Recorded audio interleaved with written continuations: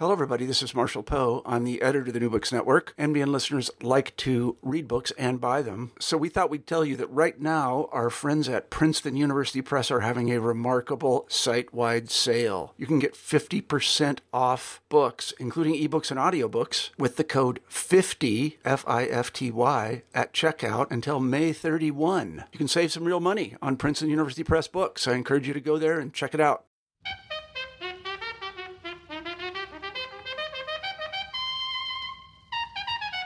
Welcome to New Books in African Studies, a channel on the New Books Network. I am your host, Martina Cham. On today's podcast, we have Dr. Nimata Blyden, an associate professor of history and international affairs at the George Washington University. Dr. Blyden is on to discuss her new book, African Americans and Africa, A New History, which came out with Yale University Press in 2019. Dr. Blyden, I want to thank you so much for coming on the show. It's a pleasure to have you on today. And I'm very honored to be on. Thank you very much for having me. I look forward to our conversation. So, let's jump in. I was wondering if you could begin by telling our listeners a little bit more about yourself, about your background, and how you came to be a historian. Okay, so we'll talk a little bit about my personal background, I'm sure, over the course of the discussion on the book. But just a quick family background is that I come from a diaspora background, so to speak. I have an African father, an African American mother, more complicated, as you'll see as we go along. But also come from a lineage that has ancestry in the Virgin Islands. Some people will recognize the last name Blyden and will connect me to Edward Wilmot Blyden, who, of course, was my great-grandfather. So I grew up with a rich family history, stories at the dining room table about our famous ancestor, about diaspora history.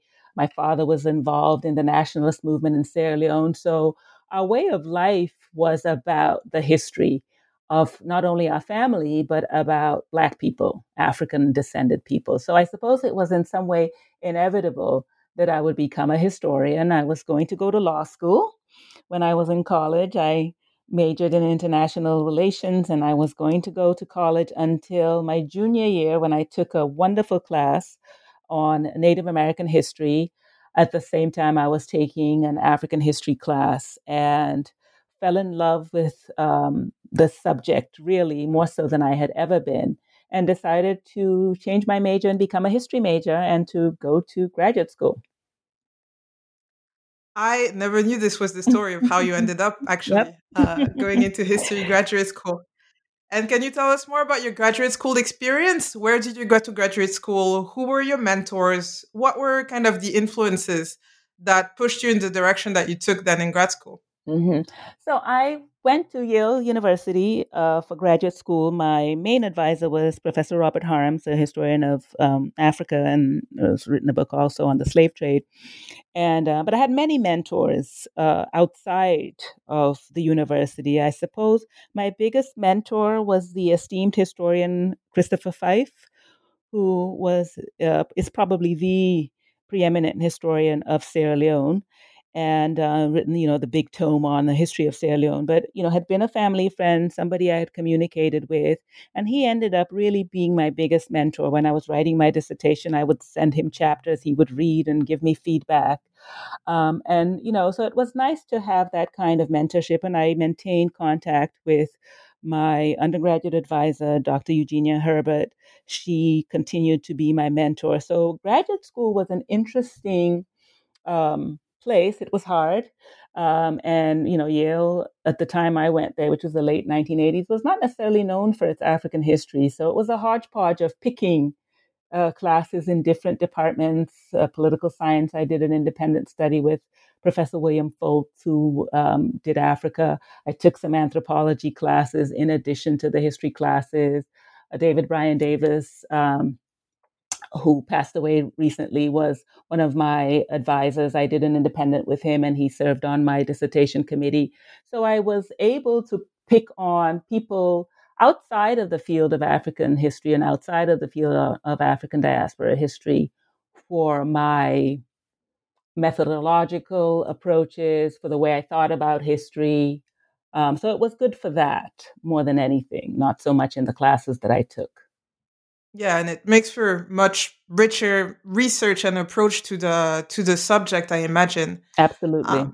In the end, in your first book, your previous book, you focused on the migrations of West Indians to Africa in the 19th century.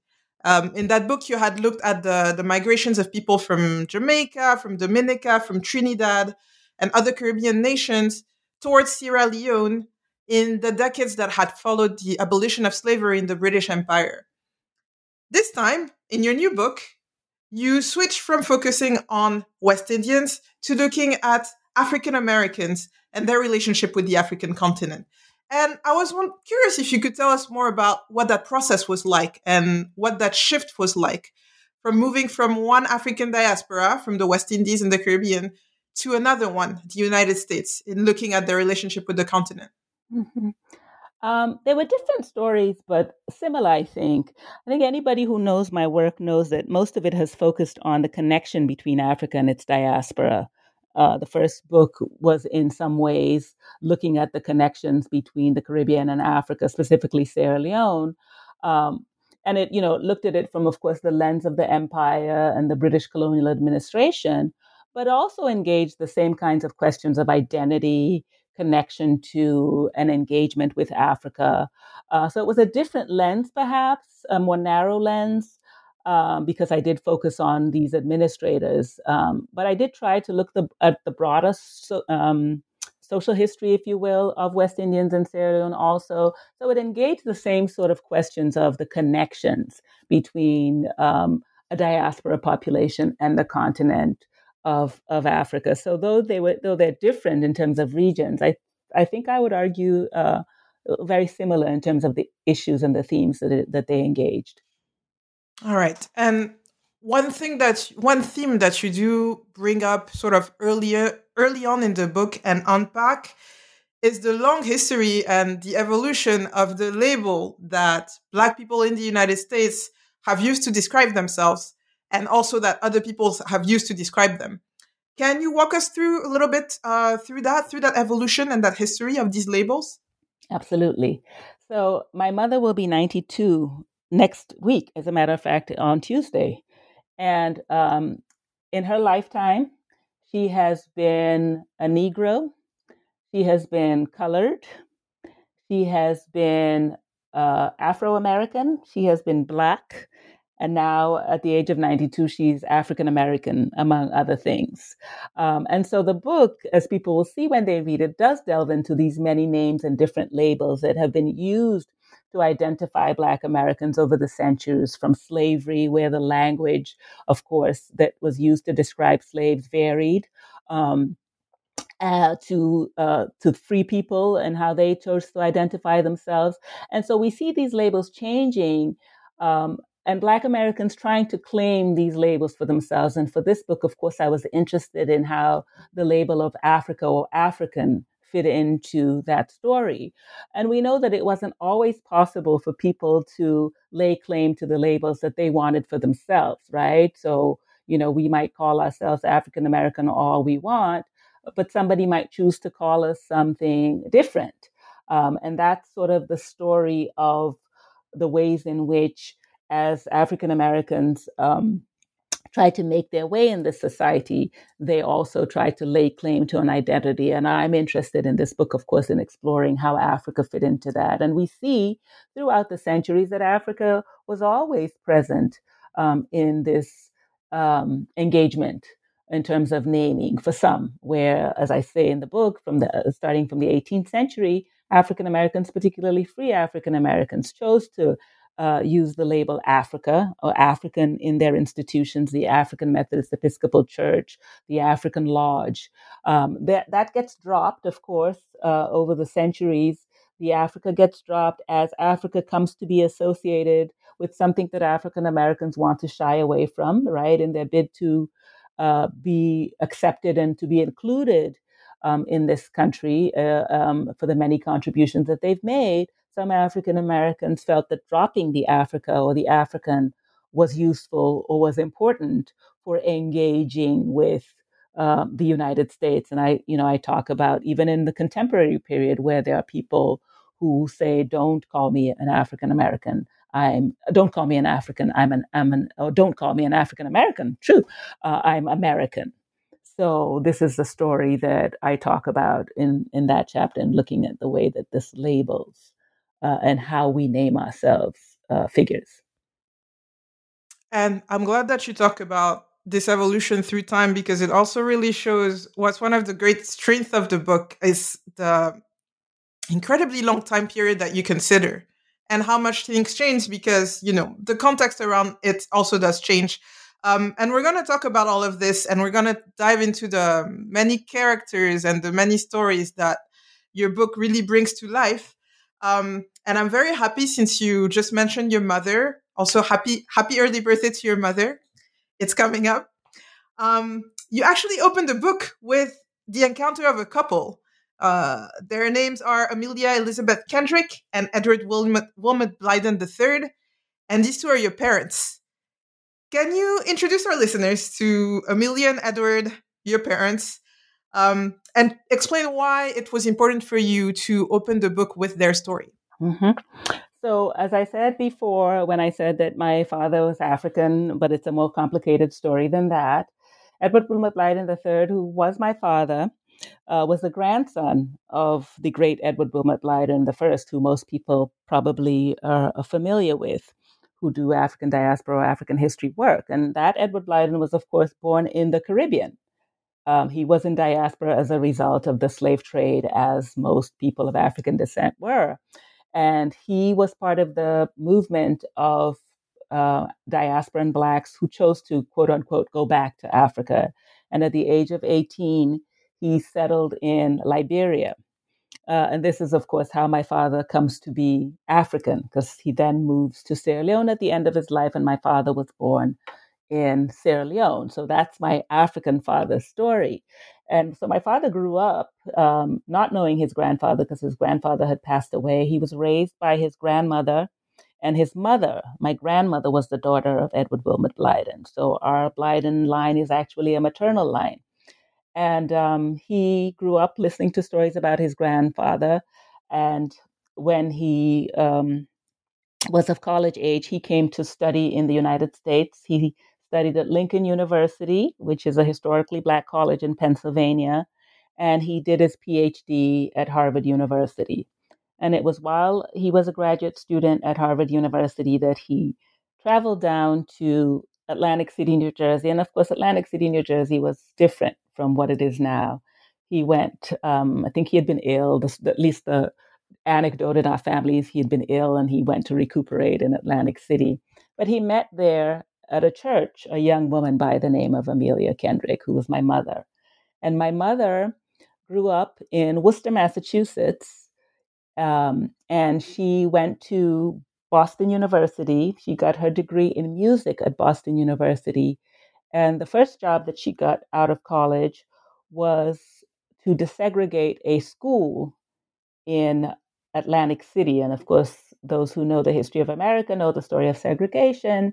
And we associate it with the South, but the North was also very segregated. And so my mother was hired to desegregate a school in Atlantic City, New Jersey. And my parents met in a church, as I begin the book with. They met at a church, and that was the story of this encounter between this quote unquote African man and an African American woman.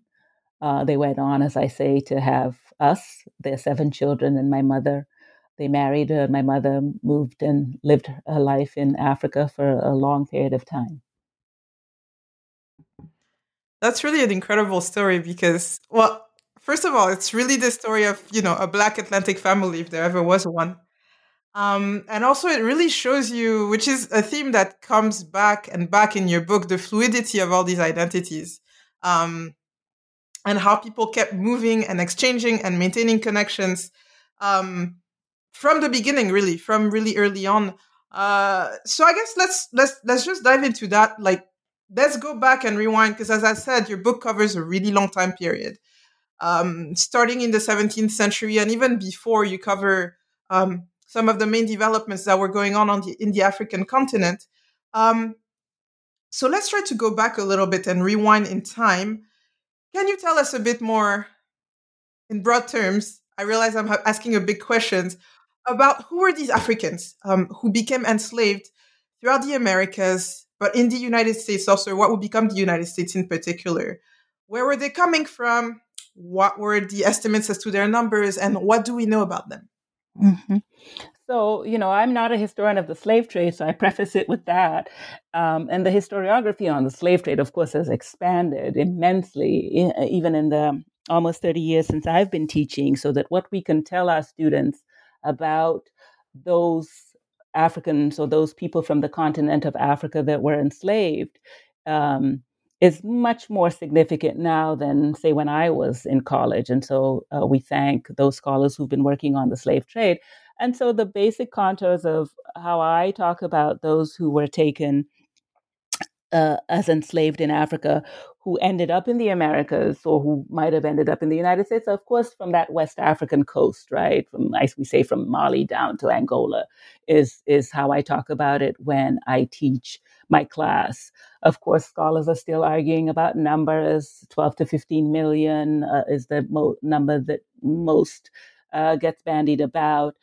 And I, you've pulled out the teacher in me because when I'm teaching my students, I say, whether it's 12 million, it's 10 million, it's 2 million, it's 5 million. We've seen many of these numbers over the century of the decades of studying the slave trade.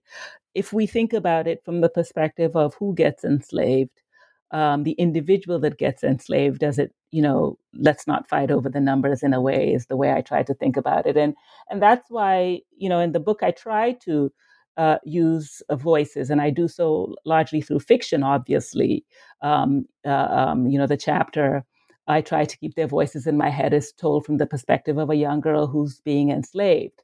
When she's being enslaved, she tells the story of those around her who were enslaved, that small number of people that she developed relationships with. That's a more important story for me in many ways. And that's not to say that 15 million is not much more significant than 2 million, but thinking about it from the perspective of those who were enslaved is quite significant for me. And then where they ended up, was it Brazil? Was it the Caribbean islands? Was it the United States? And what that meant, what it meant for you to be enslaved in Brazil versus the United States. I, of course, have focused on those who were enslaved in the United States and the trajectory of those lives. So I'm not sure that really answers the question, but that's how I like to think about the slave trade and its consequences for people of African descent in the Americas. Yes, you really did answer in a few minutes a question that many, many books have been written about. So thank you, Dr. Blyden. And since specifically you were talking about what that meant to be enslaved, I want to go and zoom in to these Africans who arrived in Virginia in the 17th century, in 1619. And that's something that has been documented a bit, at least a bit better than other arrivals. Can you tell us more about that moment and in the few decades that follow? Something that you show really well in the book is how this was actually a moment where, slavery hadn't been quite codified into law yet. And so there were a lot of possibilities as to legally who these people were, who these people might become, and how that was affecting also their life and their status in Virginia. Absolutely. So again, prefacing it with the idea that I'm not a historian of American slavery, but the 1619 has been really interesting, and I'm very glad that I finished the book before 2019 and that it came out in 2019 because it was that anniversary, that big anniversary that we were celebrating. And so my book raised all sorts of questions for people who were interested in that history. And, what those scholars who studied the first African Americans or the first Africans who landed in Jamestown in 1619 has been this question of who were they? Were they enslaved? Were they free? Were they indentured servants, right? But it becomes quite clear soon enough, as I outline in the book, that these people are regarded as different from any other person in servitude in Virginia at that time. and it was clearly connected to their African ancestry, right? So that law that we say that we usually point to that codifies slavery in Virginia of the indentured servants running away with the black man. And then when they're caught and punished, he's punished with perpetual servitude while they just get terms added onto their indenture. Makes it quite clear that right from the beginning, these people are considered different, whether or not they were called slaves or they were enslaved or not. And so that's, for me, the important way of thinking about how Africa figures in the story, I suppose, because really that's what I'm trying to do with all these stories I told, is how Africa figures. And it's his African ancestry, right, that makes for his being codified in law as in perpetual servitude versus the European indentured servants. Right. And as we've progressed into, the 17th century, later parts of the century, it becomes increasingly clear there's this switch that occurs, as you said, that indeed this racialized status and being of African descent is really what ends up solidifying racial slavery as a full part of American life by the 18th century. And so to go back to the main theme of the book, I guess for these people who are enslaved in the 18th century, including people who were born in America and people who were born in Africa, can you give us a sense of where the continent factors in, their perception of themselves, their perception of their situation, and also their desires and aspiration? Like, where is Africa and how do they consider Africa in all of this?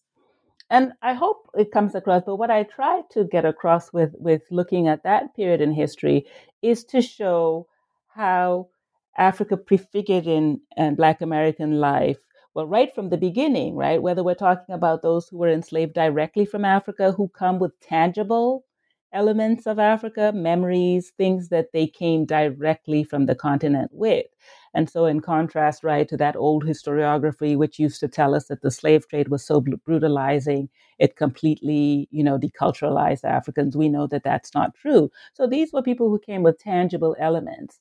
By the time that you get into a period where there Black Americans now born on this continent in the United States, Africa becomes a little bit more in their distant past, right? So now the stories that they're hearing of Africa are being passed down, right? So how they come to understand Africa is very different from those who came with Africa, so to speak, those who were born in Africa, right? And so by the time you get into the 18th and the early 19th century, the relationship to Africa is much more complex with those who, again, have memories of it, depending on locality, where they are they enslaved, are they free, what their personal situation is. Africa figures in different ways.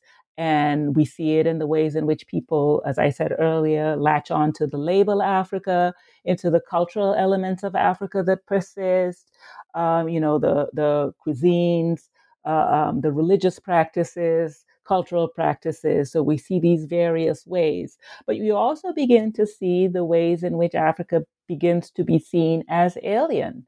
I quote Phyllis Wheatley, right, who says, in some ways that she was thankful to have been enslaved because it allowed her access to Christianity. So you have a population or a class of Black Americans who see their transformation as a positive one, and so the distance that the distance between them and Africa is welcomed, if you will. So you have these various ways that African Americans are engaging with Africa beginning in the late 18th and into the 19th century, particularly for those who are American born.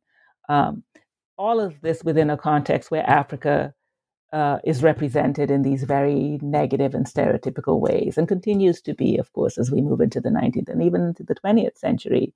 And if something that you want to latch onto, if you will, is represented constantly as a negative, why would you want to?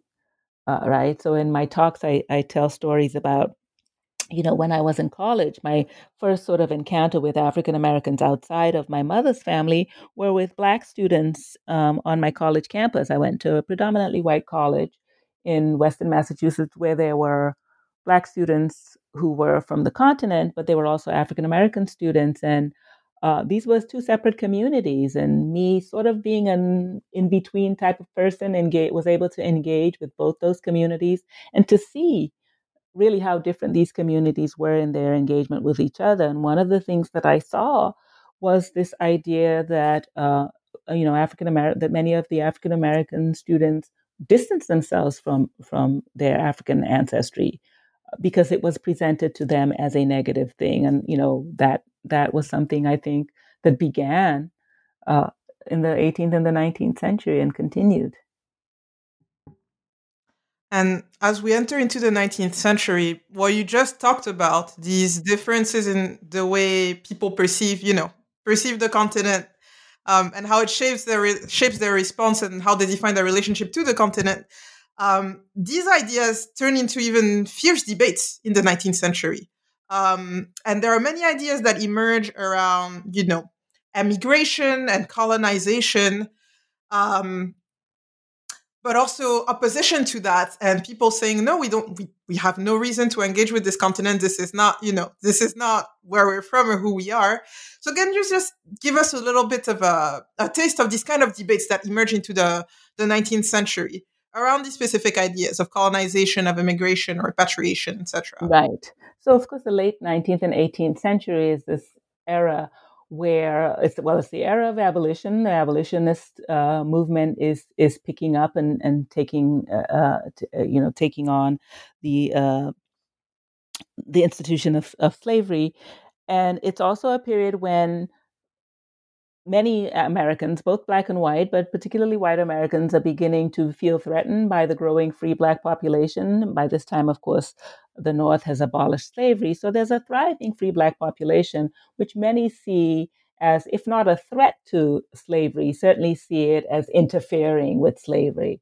And so the colonization movement really emerges from this idea that, well, free Black Americans will not get a fair shake in this country. Perhaps they should leave and go somewhere else. And it's very important to talk about the immigration movement or the colonization movement as something that white Americans latch onto for the particularly targeting free Blacks, right? So they're not trying to get rid of all Blacks from this country, just free Blacks. And so the colonization movement begins this debate about free Black Americans leaving the country. And of course, Africa, because it's seen to be the homeland of people of African descent in this country, is the logical place. And so we see the colonization and the immigration of Black Americans to Liberia, to Sierra Leone. But there is a fierce opposition to it. So the colonization movement is significant, not necessarily in terms of numbers, but for what it represents about how many Black Americans felt that they couldn't have a fair shake in this country. They were getting a raw deal, and perhaps they should leave. But many more African Americans were opposed to emigration and colonization. David Walker, as early as 1829, is somebody who claimed his African heritage proudly, labeled himself an African, but was vociferously opposed to emigration and colonization. Frederick Douglass, very much opposed to colonization. So these debates about colonization had to do in some ways with Africa, but for some, but for others, it was this question of, this is our country. America is our country. We've built it with our blood, sweat, and tears, and we deserve to be here. And we're not going anywhere, right? This was the anti-immigration, anti-colonization point of view that was subscribed to by most African Americans. But many felt that they would not be equal, they would not be received as citizens of this country, and so they looked to Africa. I would like you to tell us specifically, there was one story that I thought was fascinating in this chapter, is the story of George Erskine and his family. Can you tell us a little bit more about this specific character, this group of people, and I guess how their journey, both leaving the United States, but also on the continent, kind to represent like a certain trajectory that at least some people take in that moment, and decided to go back to the continent. Yes. George Erskine, by the way, is an ancestor of mine. It's not very clear in the book, I think, but again, this idea of identity and who you are becomes an interesting part of the story. But George Erskine was a man who was born a slave in Tennessee. He was at some point freed. He received his freedom. Two white humanitarians actually bought him out of slavery. And once he became emancipated, he traveled around the country as an itinerary preacher, raising money to free his family from slavery. He succeeds in doing so. And once the last person, if you will, is bought, they get on a ship and travel to Liberia, where within a year of arriving, most of the family is dead. Only 2 children survive.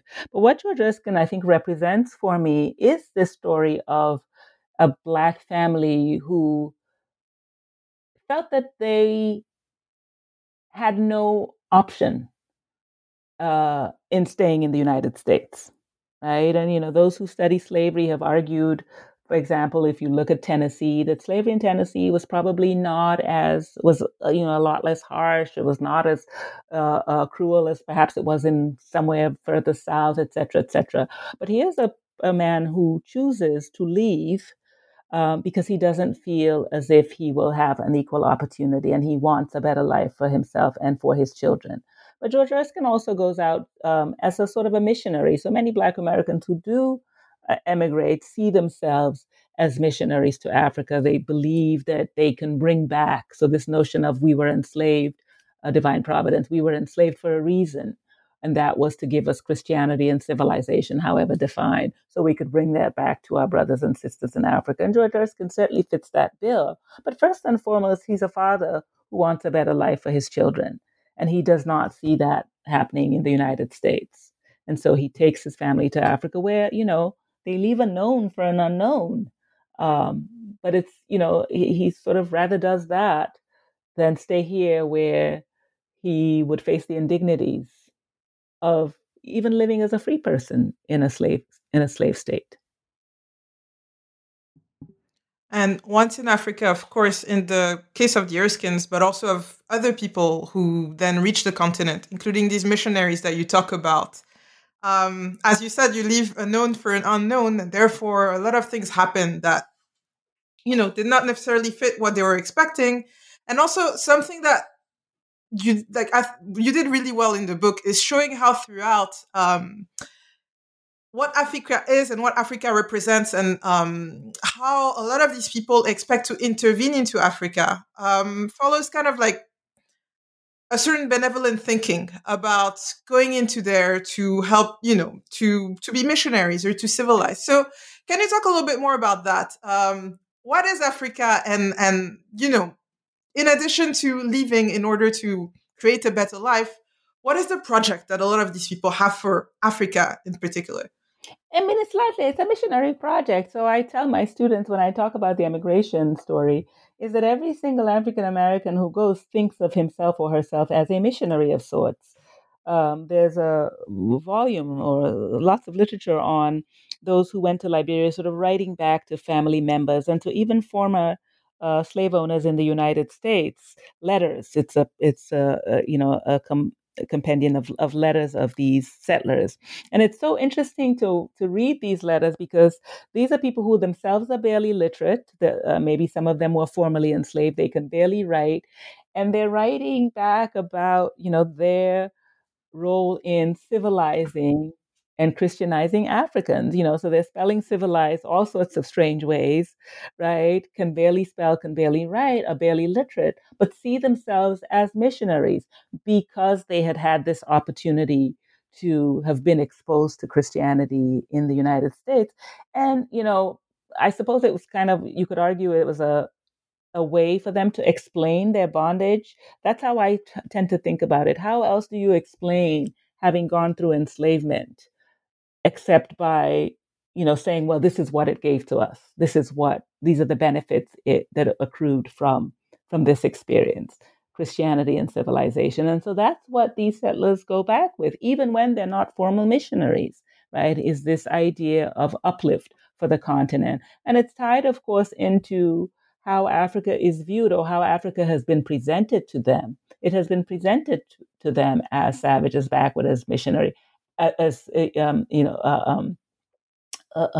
savage, needing uplift, right? And so they go back with this idea of this place that's the land of their ancestors that needs uplift, an uplift in the form of civilization and first and foremost Christianity. Every single one of them does. Now, many of them, once they're there, recognize that they've been sold a bill of goods, and their perspectives change. But for many, no. And the story of Liberia um, is one that shows us that story to some extent. And a lot of these missionaries were women. Yes. More than what I expected, actually. So, yeah, can you talk to us a little bit more about, the names and the profiles of some of these women, what we know about them, and what was also peculiar about their experience as a result of being women, female missionaries? Right.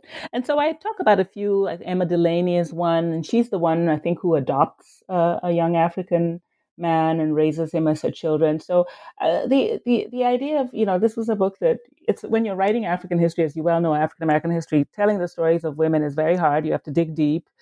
I mentioned one woman in my first book who was very tangential to the story, but I couldn't envision writing a 300-page book without mentioning one woman. Which could have been done. And so for this book, I really wanted to tell the stories of women. And these women missionaries are a very interesting case study because, again, many of them, unlike European missionary women, don't go out there with husbands. They go as single women. Many of them come out of a place like Spelman and go out as single missionaries. And they go, I think, with the same sort of sensibilities as their male and even their European counterparts of uplift, right? But through them, we get a sense perhaps more of the stories of African women. And I think it's for that I wanted to profile the Black American female missionaries because their concerns were often with African women, and we could, from their stories, extrapolate something about African women's lives as well.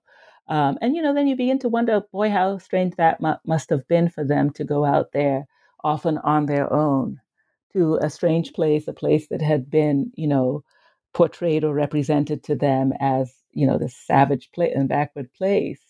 But it speaks to, again, this idea that as children of this continent or as descendants of this continent, it was their obligation to uplift it and to bring back something positive that they felt they had gotten from their experience in the United States.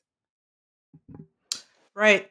And, as we move towards the end of the 19th century, Africa itself, the vast majority of the continent, comes under colonial rule, which really shapes, again, these discourses about Africa needing to be saved, being backwards, that are reappropriated by, some of the Black settlers who are there. But another phenomenon you see at the same time is that you also have an increasing number of Africans in the United States, especially towards the end, at the end of the century and early 20th century, who go there to study for the most part. Can you tell us more about who are these people, these Africans who go to the United States, are there in colleges in that early period? And you mentioned it a little bit, of course, with the story of your father later on. And how that also shifts all these perceptions that are traveling around the Atlantic as people are traveling around the Atlantic. Absolutely. So in the beginning of the late 19th century, you begin to see small numbers of Africans coming to the United States. As a matter of fact, the project that I was working on before I wrote this book was a book looking at Africans in the United States in the late 19th and early 20th century, and sort of thinking about them or constructing them, if you will, as immigrants, because we don't hear that story very much. But they begin to come as students. Some of them stay, move into other avenues, move into other lives. And they're coming into a society that's operating under segregation. Jim Crow is still operating. And so many of these get subsumed under the category of Negro, right? They just become Negroes, Black Americans. Much distinction is not made. Certainly not by white Americans, but they're mostly living among Black Americans. They're marrying Black Americans even as early as the late 19th and early 20th century, before my parents meet later on in the century, and living among African Americans. So it's this interesting way to talk about, well, what kind of conversations emerged out of this, right? For the first time, many African Americans are encountering Africans. They're getting stories about Africa directly from Africans, right? So they're beginning to understand that perhaps the Africa that has been represented to them is not the real quote unquote Africa, whatever that might mean. But it's also problematic because many of these Africans who are also coming from the colonial space that has educated them within missionary schools, right? Within colonial schools, where they too, right, have adopted attitudes of Africa needing uplift, right? Or Africa needing to be Christian. So I argue that in some ways, some of these Africans who came were not very different from African Americans in their views of what Africa needed in terms of uplift, certainly in the late 19th century. So it's a very interesting kind of way to think about, somebody like, James Aggrey, who I talk about, who comes from the Gold Coast, has been educated largely in the missionary schools and comes to here, to the United States, marries an African American woman. His ideas about Christianity and the need for African uplift are not going to be very different from any of his college mates or his contemporaries who are African Americans, right? But Africans are also coming, educating African Americans and Americans in general about Africa, right? And we can argue about what Africa that is. Is it a constructed Africa? Is it an Africa that they want to represent, right? So you have this other layer of how Africans themselves are representing their continent. Reading this, it really reminded me actually of, even contemporary discussions and debates, because you see these elite Africans talking about the real Africa, just like today you have people talking about, oh, this is the Africa they don't show you in the news, and they show all this really shiny portrayals of Africa, but, all these Africas are true. And for sure, that's something that comes through really well, that both, with the discourse of Black settlers who go back to Africa, or African elites who study in the United States, there is this idea of an Africa needing to be saved in some way. And as we progress into the 20th century, the overall context also changes, especially with the emergence of a stronger anti-colonial movement, stronger Black solidarities and Black international movement. You see slowly that discourse changing, and you see some voices also trying to change this negative portrayal, including in the arts with the Harlem Renaissance. So can you talk a bit more about how things change in this kind of crazy period of the 20th century where all these struggles are emerging and people want to seize back that narrative in a way? Yes. And there's definitely much more interaction in the 20th century between African descended people in the diaspora, between Africans and African Americans, with this movement of African students. African Americans in the early 20th century are having the opportunity, some to go to the continent. So there's much more knowledge production, I suppose we would call it today, about Africa. But again, about different kinds of Africa, I would argue, right? So the Africa that the African who's coming to study here is talking about is different from the African American is talking about. It's certainly different from the Africa, say, of the Harlem Renaissance, cultural productions, right? One of the people that I talk about in the book is this dancer, Asadata Dafora Horton, who's a very interesting character. He's from Sierra Leone, comes from a very prominent elite family in Sierra Leone, who comes to study and then ends up being a dancer and starts his own dance company. And it's fascinating to read about his productions because he does these quote unquote African productions. So if you read, for example, a transcript of a play that he puts on Broadway, where he's using, African languages, and he's, the names, African names of his characters. But it's a mishmash. They're not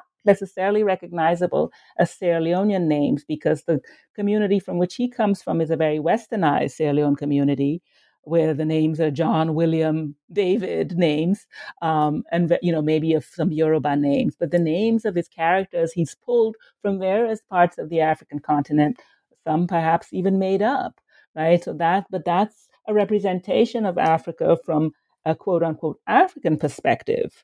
But it's problematic. It's complex, because it's kind of like, Wakanda, right? Where when we talk about the Black Panther and the way that Wakanda was represented, it's this mishmash, right? And so many Africans, for example, were quite distressed about the representation of Africa in Wakanda, right? It's a diaspora representation of Africa. And in some ways, that's what we were getting in the early 20th century from many of these people. Everybody came with their own Africa, and they had an Africa they wanted represented. No, for sure. It's really interesting how these things continue up to today. Like, you see all these representations. Yeah, and those are fierce debates that you see, like, even today, like, on the internet, because people talk, and there's a lot of exchange, and you see everybody trying to seize and represent their own idea of what Africa should be and how it should be portrayed and represented. There was one couple in particular in that chapter, when you move into the 20th century, that I wanted us to spend a little bit of time talking about, and that's Paul and Ilanda Robson, because I think their respective trajectories, also represent a lot of how ideas about Africa and about the Black movement in general came to circulate in that period, transiting through London, transiting through Ghana and the United States. So can you talk about this couple in particular and what they did, and also the ideas that they carried, and how those circulated at that moment across the Atlantic, in many different places across the Atlantic? Right. Of course, Paul Robeson is most known to Americans, although I'm always saddened when I ask my students if they know who Paul Robeson is, and they don't. Is most well known as an actor and a singer, a very famous actor and a singer, but fewer people, although there's been lots written on Paul Robeson, much more than I know, about his activism on behalf of African descended people, but particularly on behalf of Africa through the Council on African Affairs, which he was a co-founder of.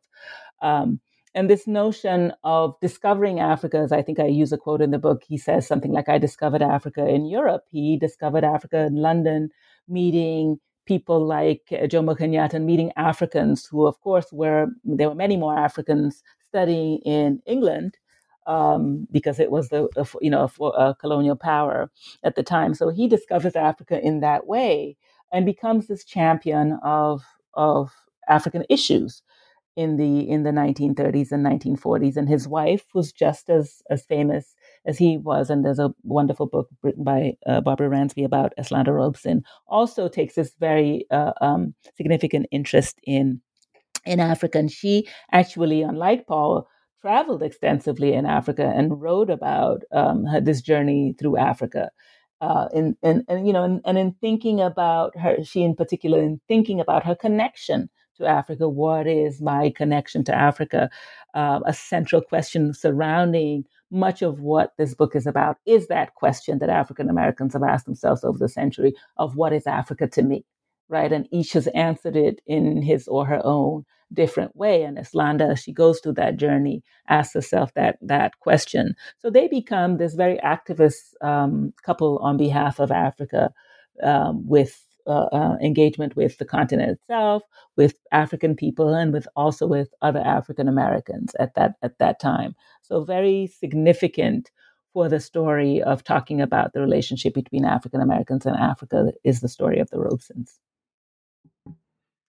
In the late 1950s and in the 60s, as African countries gain independence, you see also a shift in the way a lot of African Americans engage in the continent. You talk about in the book that about the rise of many Africa-related interest groups in this era who, come to talk as experts about a number of different issues.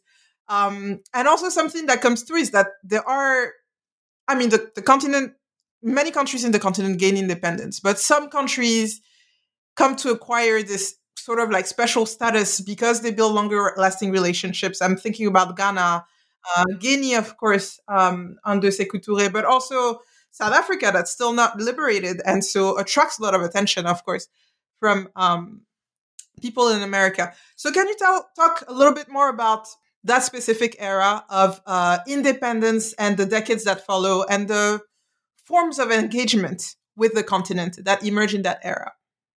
Yeah. And so that was perhaps one of the harder chapters to write because, I consider myself a 19th century historian more than a 20th century historian.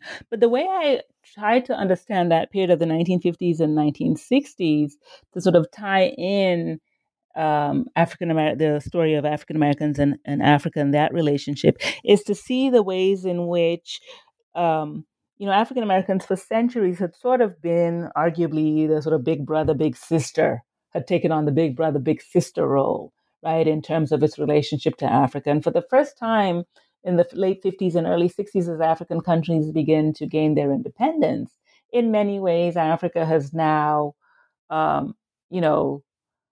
outpaced, if you will, I'm not sure that's the right word, outpaced African Americans in terms of, civil rights and independence, etc. And so for the first time, African Americans in some ways are beginning to ask the question, well, where do we fit in, if you will, right, with respect to Africa? And so the kind of engagement that African Americans have with Africa changes from that big brother one to a large extent in that period, I would argue, of now sort of being champions of Africa, being lobbyists for Africa in their own country, not so much taking on the role of responsibility for Africa, right? Because Africans have now taken on that role. Well, Dr. Blyden, I've taken you far into the 20th century and also taken up a lot of your time today. So we'll begin to wrap up, and there's more that the book covers in the final portions, in the last chapter, in the epilogue as well, coming into the contemporary era, and a lot of discussions that we see now happening today.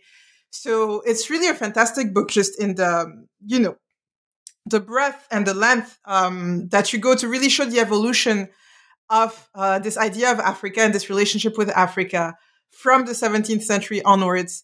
I really recommend to everyone who hasn't gotten their hands on the book yet, which is a lot of people. I think you sold several thousand copies officially by now on the book. Yeah, so congratulations on that. And really, I would like to urge everyone who hasn't already to get their hands on the book. So again, this is Nimata Blyden, African Americans and Africa, A New History, which was published by Yale University Press in 2019. And before we close the podcast, I just want to ask you, Dr. Blyden, what are you working on now? So my next project, as I'm envisioning it, I'm calling it a sort of a family biography. I've talked a lot about my family in this interview, and it's not really a story of my family so much as the places in which they lived. So through telling the stories of people in my family, I also would like to tell the story of various places. So I can, unlike many African descended people in our family, we can trace our family back to the late 18th century. We can trace them to 1719 ancestors on a small island called St. Eustatius in the Caribbean, to, as I said before, George Erskine in Tennessee. And so in telling those stories, then also telling a diaspora and an African story through the centuries of identity, of slavery, of emancipation, of freedom in these various spaces in the Caribbean, the United States, and in Africa. And so it's in my head, I see it. It's nebulous as I describe it, but it's a story. I call it a sort of a biography of a diaspora family is how I envision it. That sounds really incredible. I cannot wait to see where this project will go. To read it, hopefully, and also I hope you'll be back on the show once this book is out to discuss it again and share it with us and sharing your family with us, which, we really appreciate you doing. Thank you very much, Dr. Blyden, for coming on the show today. And thank you for having me, Medina.